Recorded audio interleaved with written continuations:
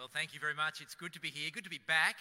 I was here preaching several months ago last, and you had just been away the week before, I think, for your house party, your weekend away, and half the seats were empty. There was a bit of a COVID thing, and it's lovely to be back, and the rows are full, and we're all here together. Why don't you join me in praying? Ask God that He would speak to us this morning by His Spirit, and that we would listen. Let's pray. Heavenly Father, we bow our heads before you now. We rejoice to be in your presence. We give you praise and thanks that you, our great God, show your glory not only in the immensity of your power, but also in the limitless riches of your grace.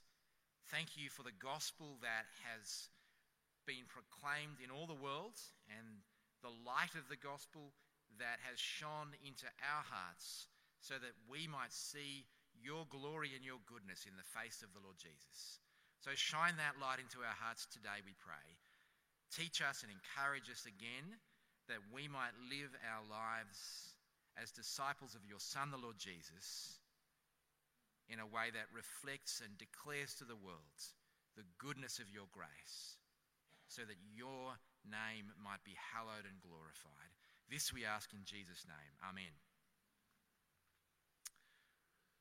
Well, it's a delight to be with you. It's a particular delight to be invited to preach the Word of God, and it's a particular delight for me to be asked to speak on a passage from 1 Corinthians, which I have to confess is one of my favourite books of the New Testament, if you're allowed to have favourites. This is not a topical sermon this morning about marriage and singleness. It's a talk rather about life in the last days, in the shortened times between Christ's death and his resurrection and his return.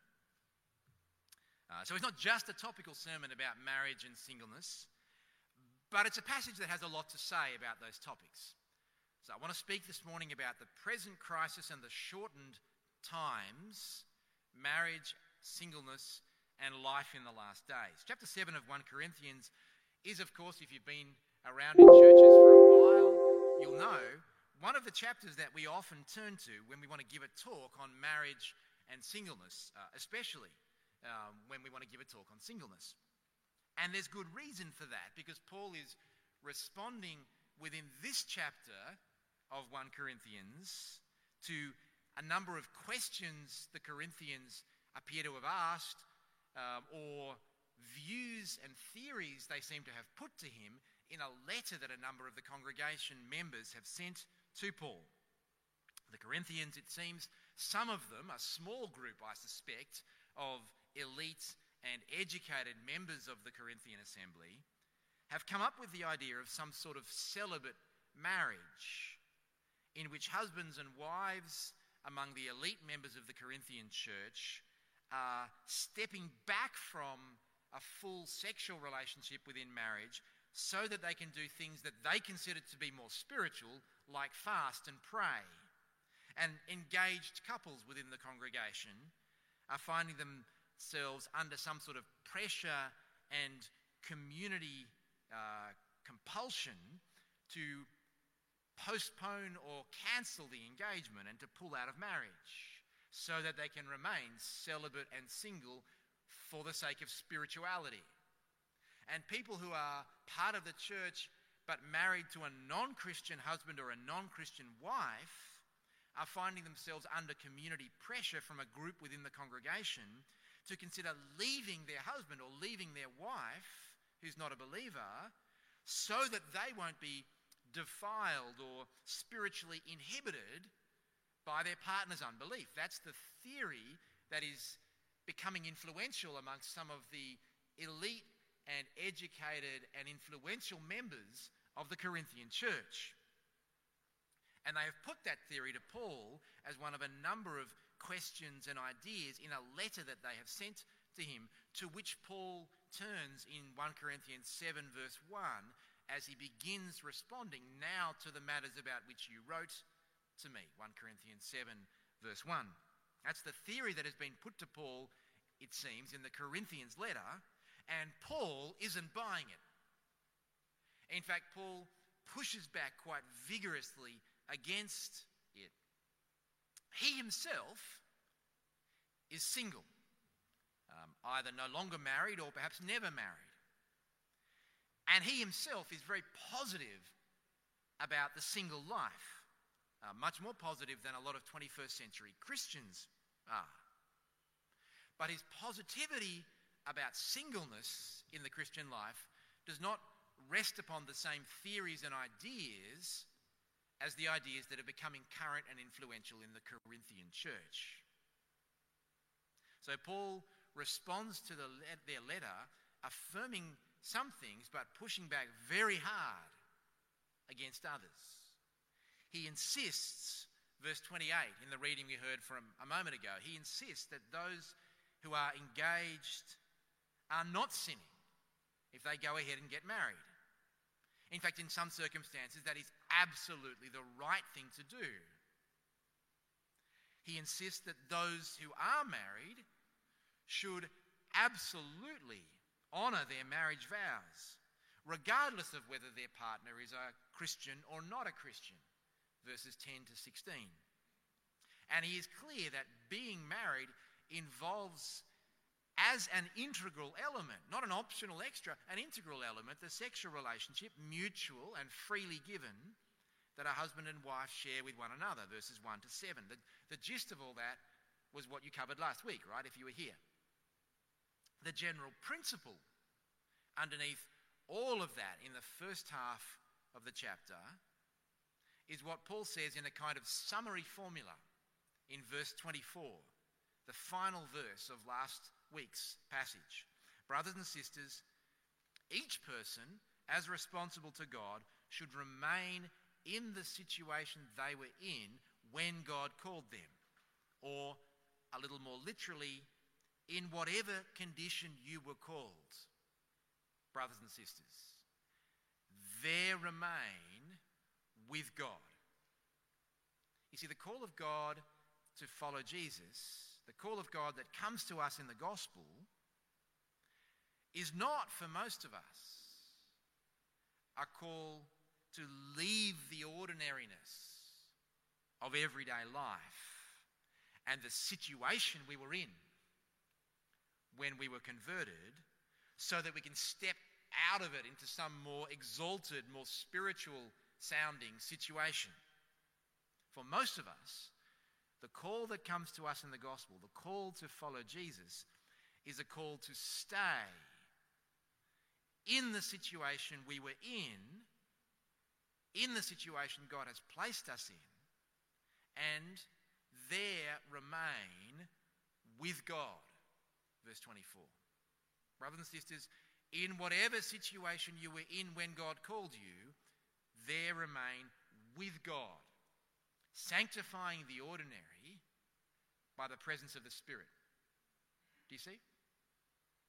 That's the big idea that Paul has been pressing home in the first half of 1 Corinthians chapter 7. And that's the summary that he lands on in chapter 7, verse 24. But it's not the only thing that Paul has to say within this chapter. And marriage and singleness are not the only issues of life that Paul wants to speak about. And within these middle paragraphs, these crucial middle paragraphs of 1 Corinthians chapter 7, starting in verse 17 at the end of last week's passage, and continuing on down to verse 31 in the beginning of this week's passage, in verses 17 to 31, in the critical central sections of 1 Corinthians chapter 7, Paul locates those issues of decisions about marriage and singleness within a larger frame, a much, much larger frame.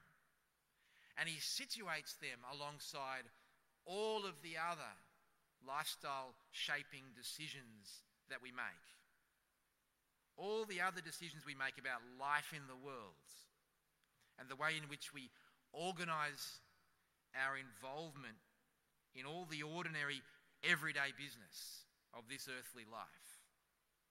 The decisions we make about marriage and singleness become, within these paragraphs, verses 17 to 31, a kind of paradigm or parable for the decisions that we make for the whole of life. So if you're here this morning thinking through big decisions about relationships and marriage and singleness, then this is a chapter that speaks to those questions and decisions, absolutely.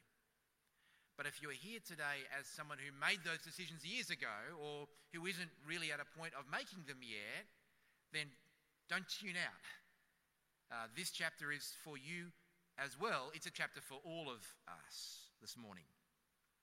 Paul locates those decisions about singleness and marriage as disciples of Jesus amongst all of those decisions of the Christian life within the larger frame of the whole way in which we see the days we live in. And he has three things to say about it. Three big points to emphasize within this chapter.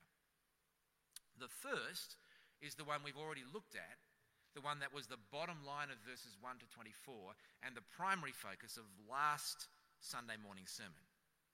Ordinary, everyday life with its mundane and secular responsibilities and loves and pleasures and tasks and relationships is not a situation to get out of as Christians, escaping out of the world, but a situation to remain in with God. The Corinthian spirituality is an escape spirituality. Yep. This idea of celibate marriage, or get out of your marriage for the sake of a more spiritual life, or stay out of marriage and stay single perpetually so that you can be pure and spiritual. Paul says that's in a sense, that's an escape spirituality. Paul's spirituality is an incarnational spirituality. There remain with God. The Spirit sanctifies the ordinary and makes it a sphere in which the beauty of God and the glory of the gospel are revealed. That's the first point that Paul has to make. The God who saves us and sanctifies us and calls us in the gospel is the same God as the God who created us and created the world that we live in, and who created it good, and who created all the ordinary earthly things like food and work and sex and childcare. And those ordinary things that make up the stuff of daily life Monday to Saturday are precisely the context in which we are called to serve him and to manifest his presence and his beauty. That's the first point. And that's last week's sermon. The second and the third point, however, are my points for this week.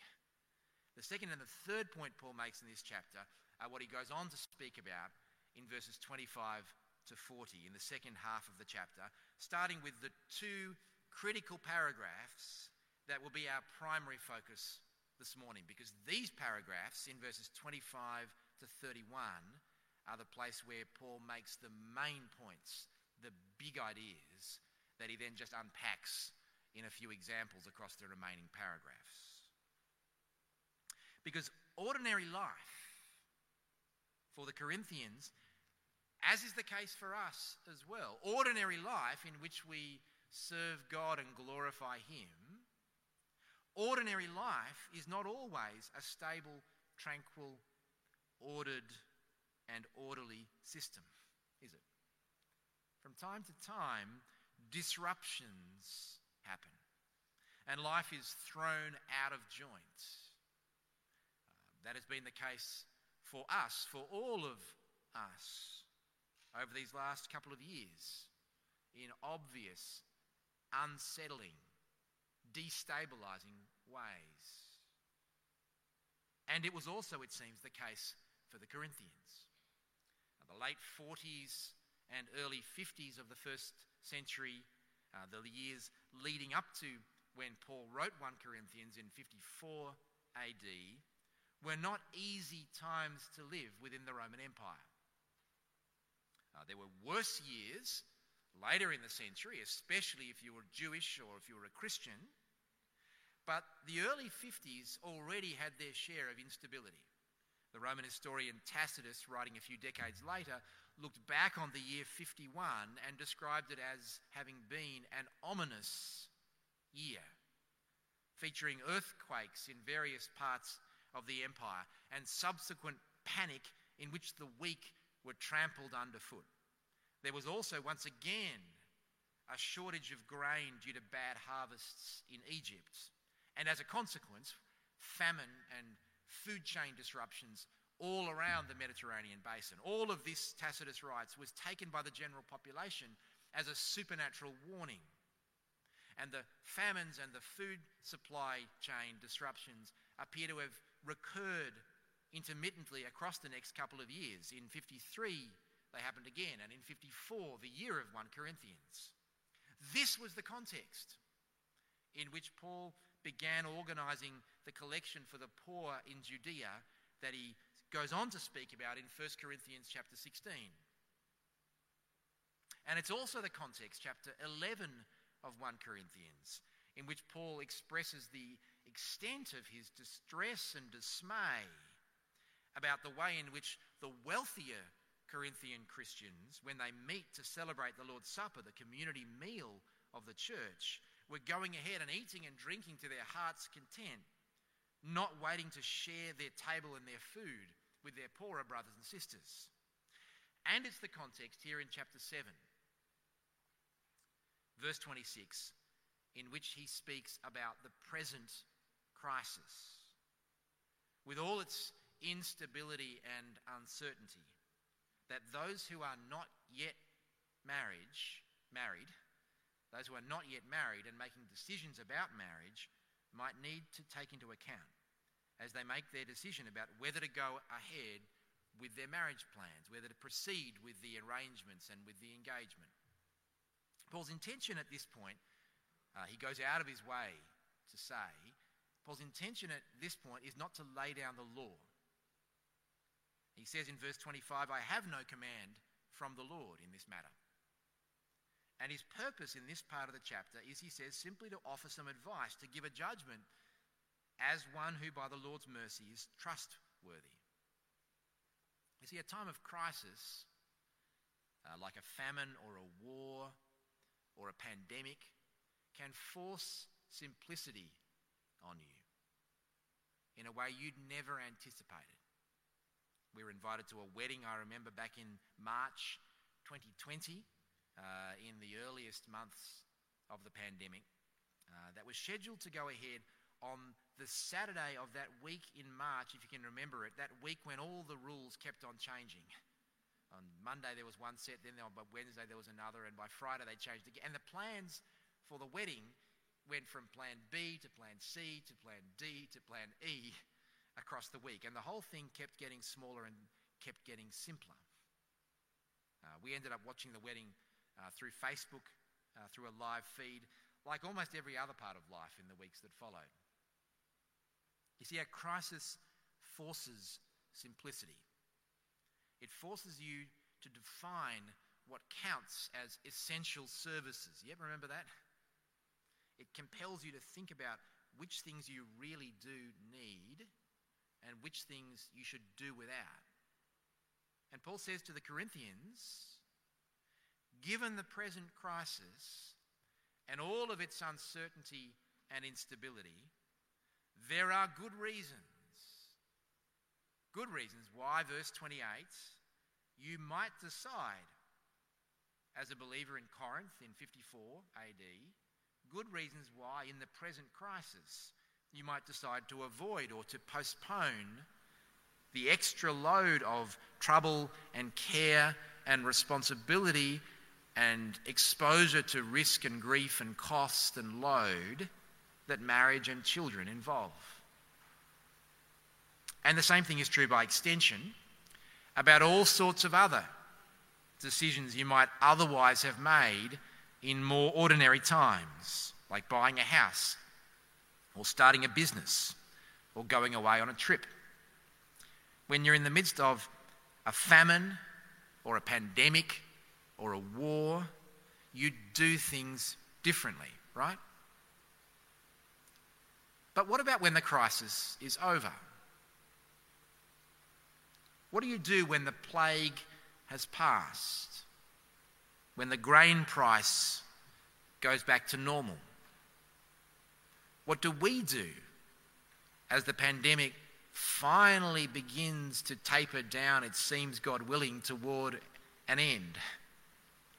As all the last restrictions are peeled back one by one and ordinary life begins to resume again. What do we do in this season? That's the kind of question that Paul goes on to speak about in verses 29 to 31 in the second paragraph of our passage this morning. Because the advice Paul wants to give the Corinthians within this chapter, the mindset that he wants them to think with as they learn as a community to think with the mind of Christ, 1 Corinthians chapter 2 verse 16. The mind Paul wants the Corinthians to think with and the advice that he wants to give to them aren't confined just to the time of the present crisis.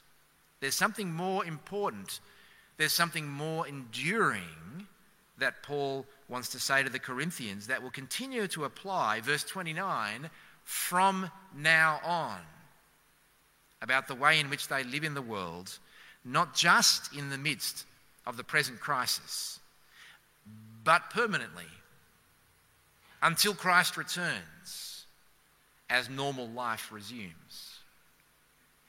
Normal life in first century Corinth was in many ways a lot like normal life in 21st century Sydney. You might have noticed some of that as you've worked your way through the first 7 chapters of 1 Corinthians already in this series. Normal life in first century Corinth was competitive, materialistic, globally connected, socially stratified, status obsessed, and appearance conscious. Roman Corinth was, as one 2nd century writer put it, Aelius Aristides put it, the common emporium of Europe and Asia, the market and the festival of the Greeks. That was the city in which the Corinthians Paul is writing to lived their lives. And for some at least amongst the Christians in Corinth, a whole lot of the elements of that normal Corinthian lifestyle had been just carried over unquestioningly into their lives as Christians in Corinth. They were in the city and of the city, and shaped and moulded by the city, uncritically, unquestioningly.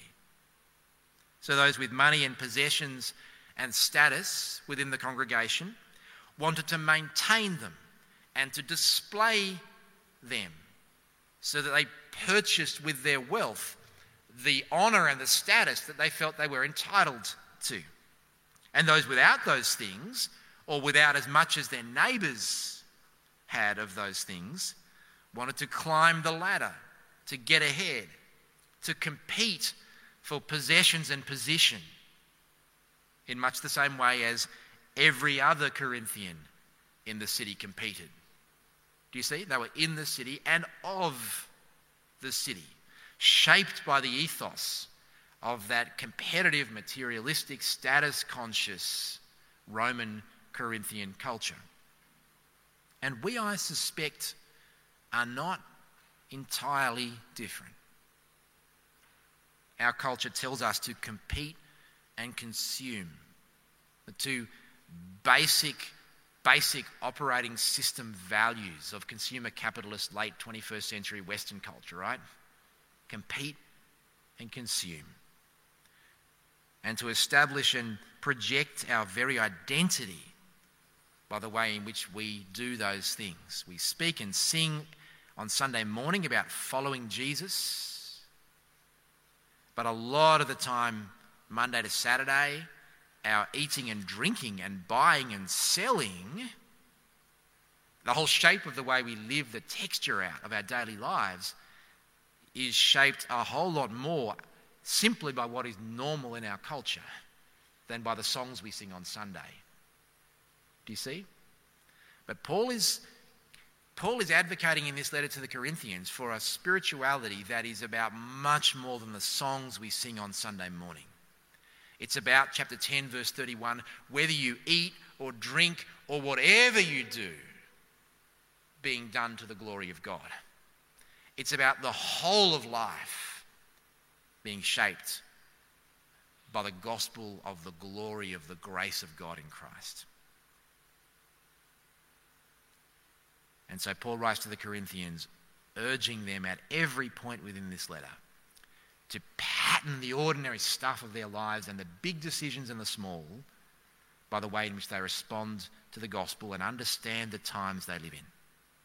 And a crisis, like the crisis that had disrupted the ordinary rhythms of life in first century Corinth in the 50s, a crisis like the COVID-19 pandemic that we have passed through over the last couple of years, dreadful as it is, has also brought into our lives a kind of God-given opportunity.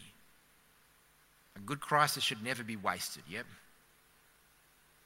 It has interrupted the ordinary patterns of life. It pressed the pause button for months at a time on so much of what we had grown used to as normality. It broke the rhythms and disturbed the patterns of our lives. And it gave to us the chance to stop, or at least to slow down, and to ask the question, as the crisis comes to an end, and when the crisis is over, will we let our lives simply snap back or slump back into the ordinary shape of the old normal before the pandemic? Or will we make some lasting changes where there are options available to us, where we have some agency in this game, where there are decisions that we get to make, to that extent at least? What will our lives look like in the years ahead? What will the future look for us? Not just in the present crisis, but also from now on. Verse 29. Paul writes, verse 29, what I mean, brothers and sisters, or better translated, and I say this also, brothers and sisters, because this is a new point, not just an explanation of the previous point. And I say this also, brothers and sisters, that the time is short. From now on, those who have wives should live as if they do not. Those who mourn as if they did not. Those who are happy as if they were not. Those who buy something as if it were not theirs to keep. Those who use the things of the world as if not engrossed in them. For this world in its present form is passing away. Do you see? The world we live in, this present material world we inhabit, is a good world made by God for our pleasure and for His glory. We can live in it, serve in it, participate in it in all kinds of ways in the ordinary stuff of life, eating and drinking, marrying and giving in marriage, working and resting, labouring, enjoying, consuming, giving, share, all of that stuff. We can live in it in all the ordinary business of life in a way that honours God and brings blessing to the communities that we live in, that displays the goodness of, foretastes of the goodness of God's coming kingdom. This world we live in its present form, is a good world made by God. But we also know that it is not forever. This current world, or more particularly, the present form in which it is configured and arranged, is passing away. We are the people who know that.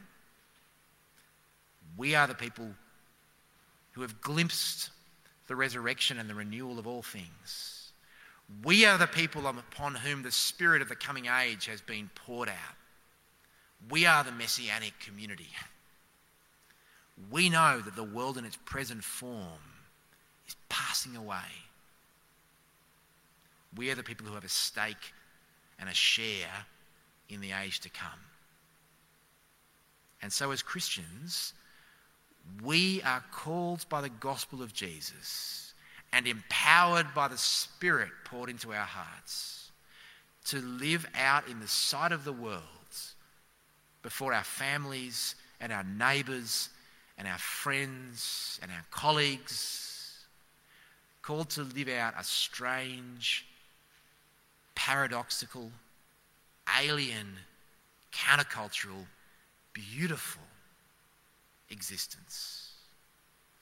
We love, but not as those who expect their friendships and their romances to carry the weight of their whole quest for meaning. We marry, perhaps, and give in marriage, but not as those who think that marriage is the kind of happily ever after and who feel cheated when it's harder and more complicated than that. We grieve, but not like those who have no hope. We buy things, but not like those who think that their possessions are theirs to keep. We use the things of this world, but not as those who are engrossed in them. We own possessions, but we're not owned by our possessions. We're not contained and controlled and defined by the things we consume and the labels that we wear. We live in this world as citizens of a better world to come. Do you see? And our call as Christians is not just to sing about that on Sunday, but to show that and to live that, to display the beauty of that every day of the week and every hour of the day. That's what we're called to in the gospel of Jesus. Nothing less than that, to live as an outpost of the empire of the coming kingdom of God. And for each of us, in beautiful and variegated ways, for each of us, the details of what that looks like will be a little bit different. That's what Paul's mapping out in all the details of the example paragraphs in the rest of this chapter. I don't know what the detail of how you live out that difference and the foretaste of the coming kingdom, I don't know what that'll look like in precise detail for each of us in each of our different situations.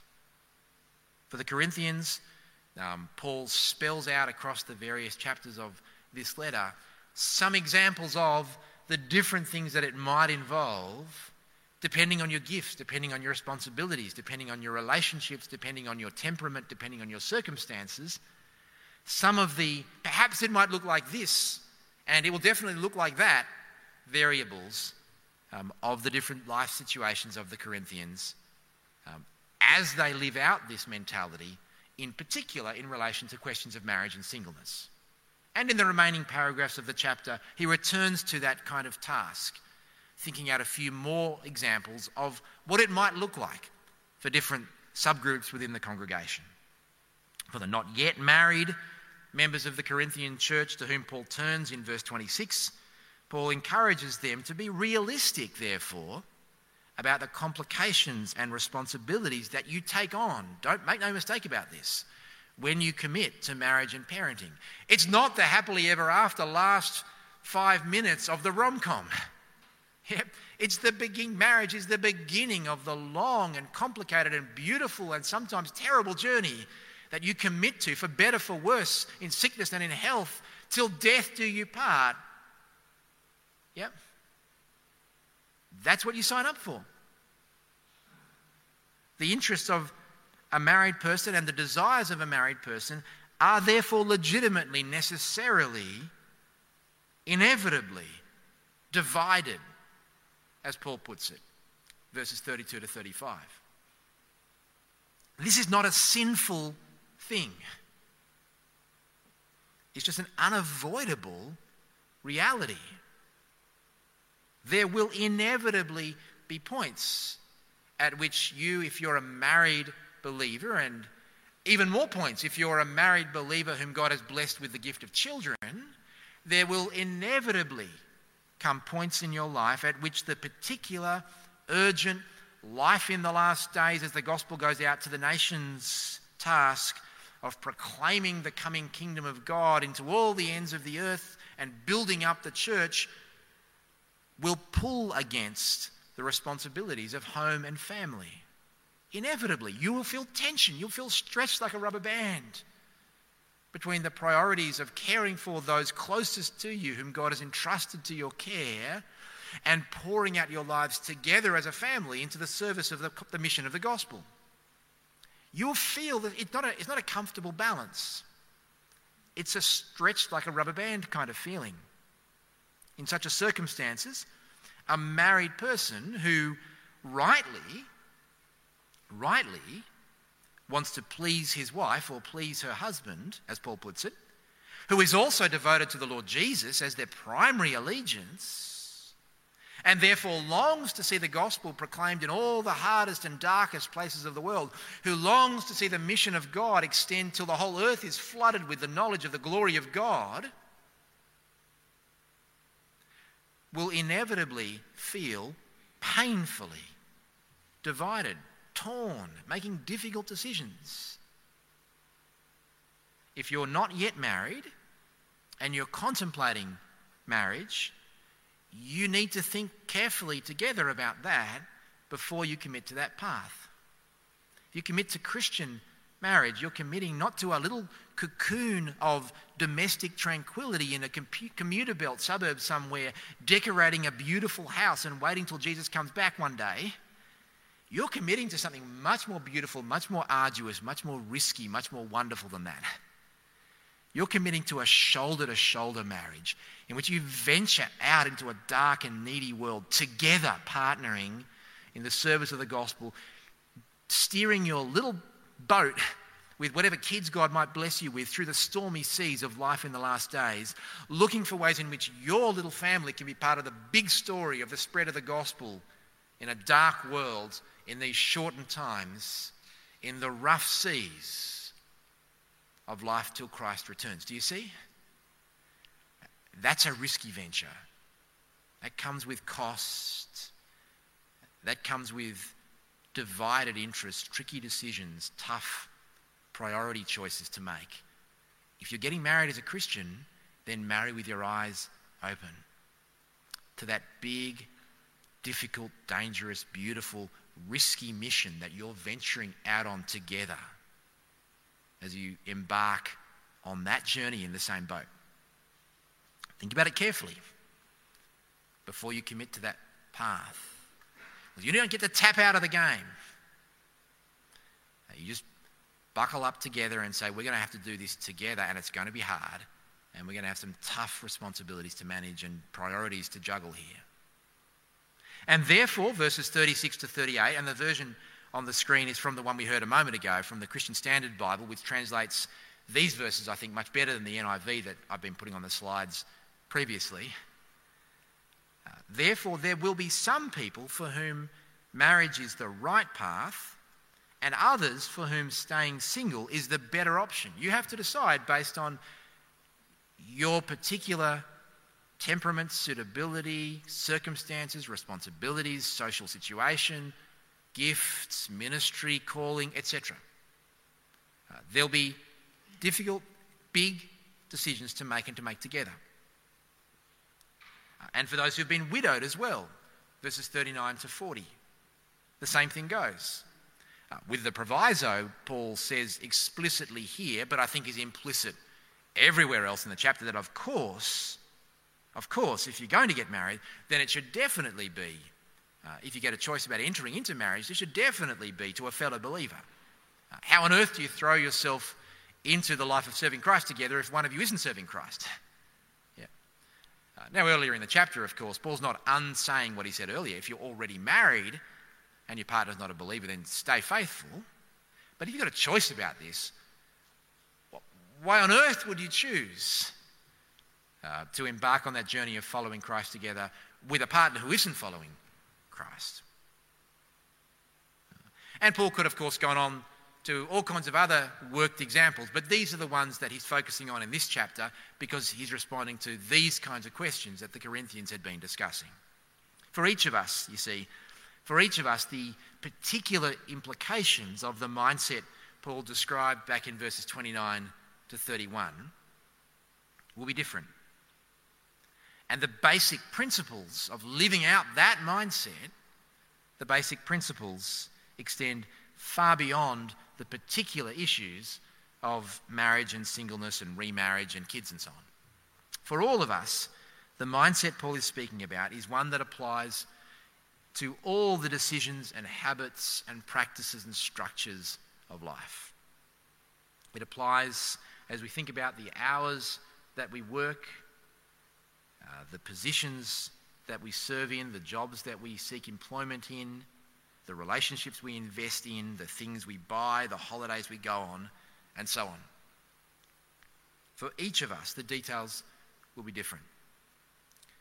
But for none of us, I suspect, for none of us will it mean unthinkingly conforming the shape of our lives to the pattern of the standard ways of doing things in 21st century Sydney. That is not a life of discipleship. Ordinary, everyday, non-Christian Sydney lifestyle Monday to Saturday and then sing a few songs about Jesus on Sunday. That is not what we've been called to. Ordinary life as lived in 21st century Sydney, that way of life is not forever. The world in its present form is passing away. And our opportunity and our challenge as we plan ahead for each new year and as we think and pray about each new life decision, our opportunity and our challenge is to live a little more differently, a little more distinctively, to anticipate a little more vividly the life of the age to come. Do you see? Let's pray that God will enable us and empower us to make the most of that chance. Let's pray. Father, in all things we want to exalt the name of your Son, the Lord Jesus, to magnify his name and his glory, to show by the way we live our lives that he is more precious to us than anything in this world. And so we pray that you would give to us the wisdom and the resolve and the courage to do everything and risk everything for the sake of Jesus and his gospel and for the display of the beauty of your coming kingdom. So help us, we pray, as we think through decisions about career and ministry and calling, about the life you've called us to lay down, about the things we will leave behind to follow Jesus, the careers we'll step away from to throw ourselves into the work of the gospel, the decisions about marriage and singleness, the way we think about the forming and the training and the educating and the bringing up of any children you give to us to raise. In all the details of life, we pray. Make us people who don't just say and study and sing about the idea of the Lordship of Jesus, but who show it, imprinted on the pattern of our lives. Give us the resolve, we pray, and the vision and the wisdom to live that out for Jesus' sake and for his glory.